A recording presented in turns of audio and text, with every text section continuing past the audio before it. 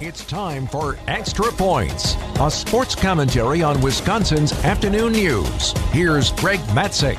With 9 minutes left in the third quarter of last night's win over the Pistons, Bucks forward Giannis Antetokounmpo was ejected for being, well, Giannis Antetokounmpo.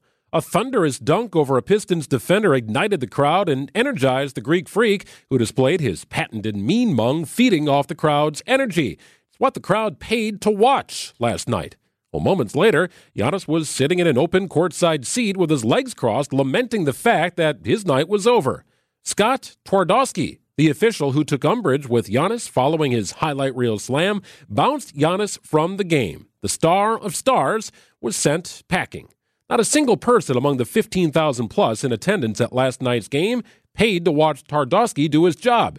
Yet he thrust himself into the middle of the storyline with one short-sighted decision in the third quarter. Officials, umpires, referees need to do their job and quit thrusting themselves in the middle of a story. Everyone paid to see Giannis and Dame Lillard play that night.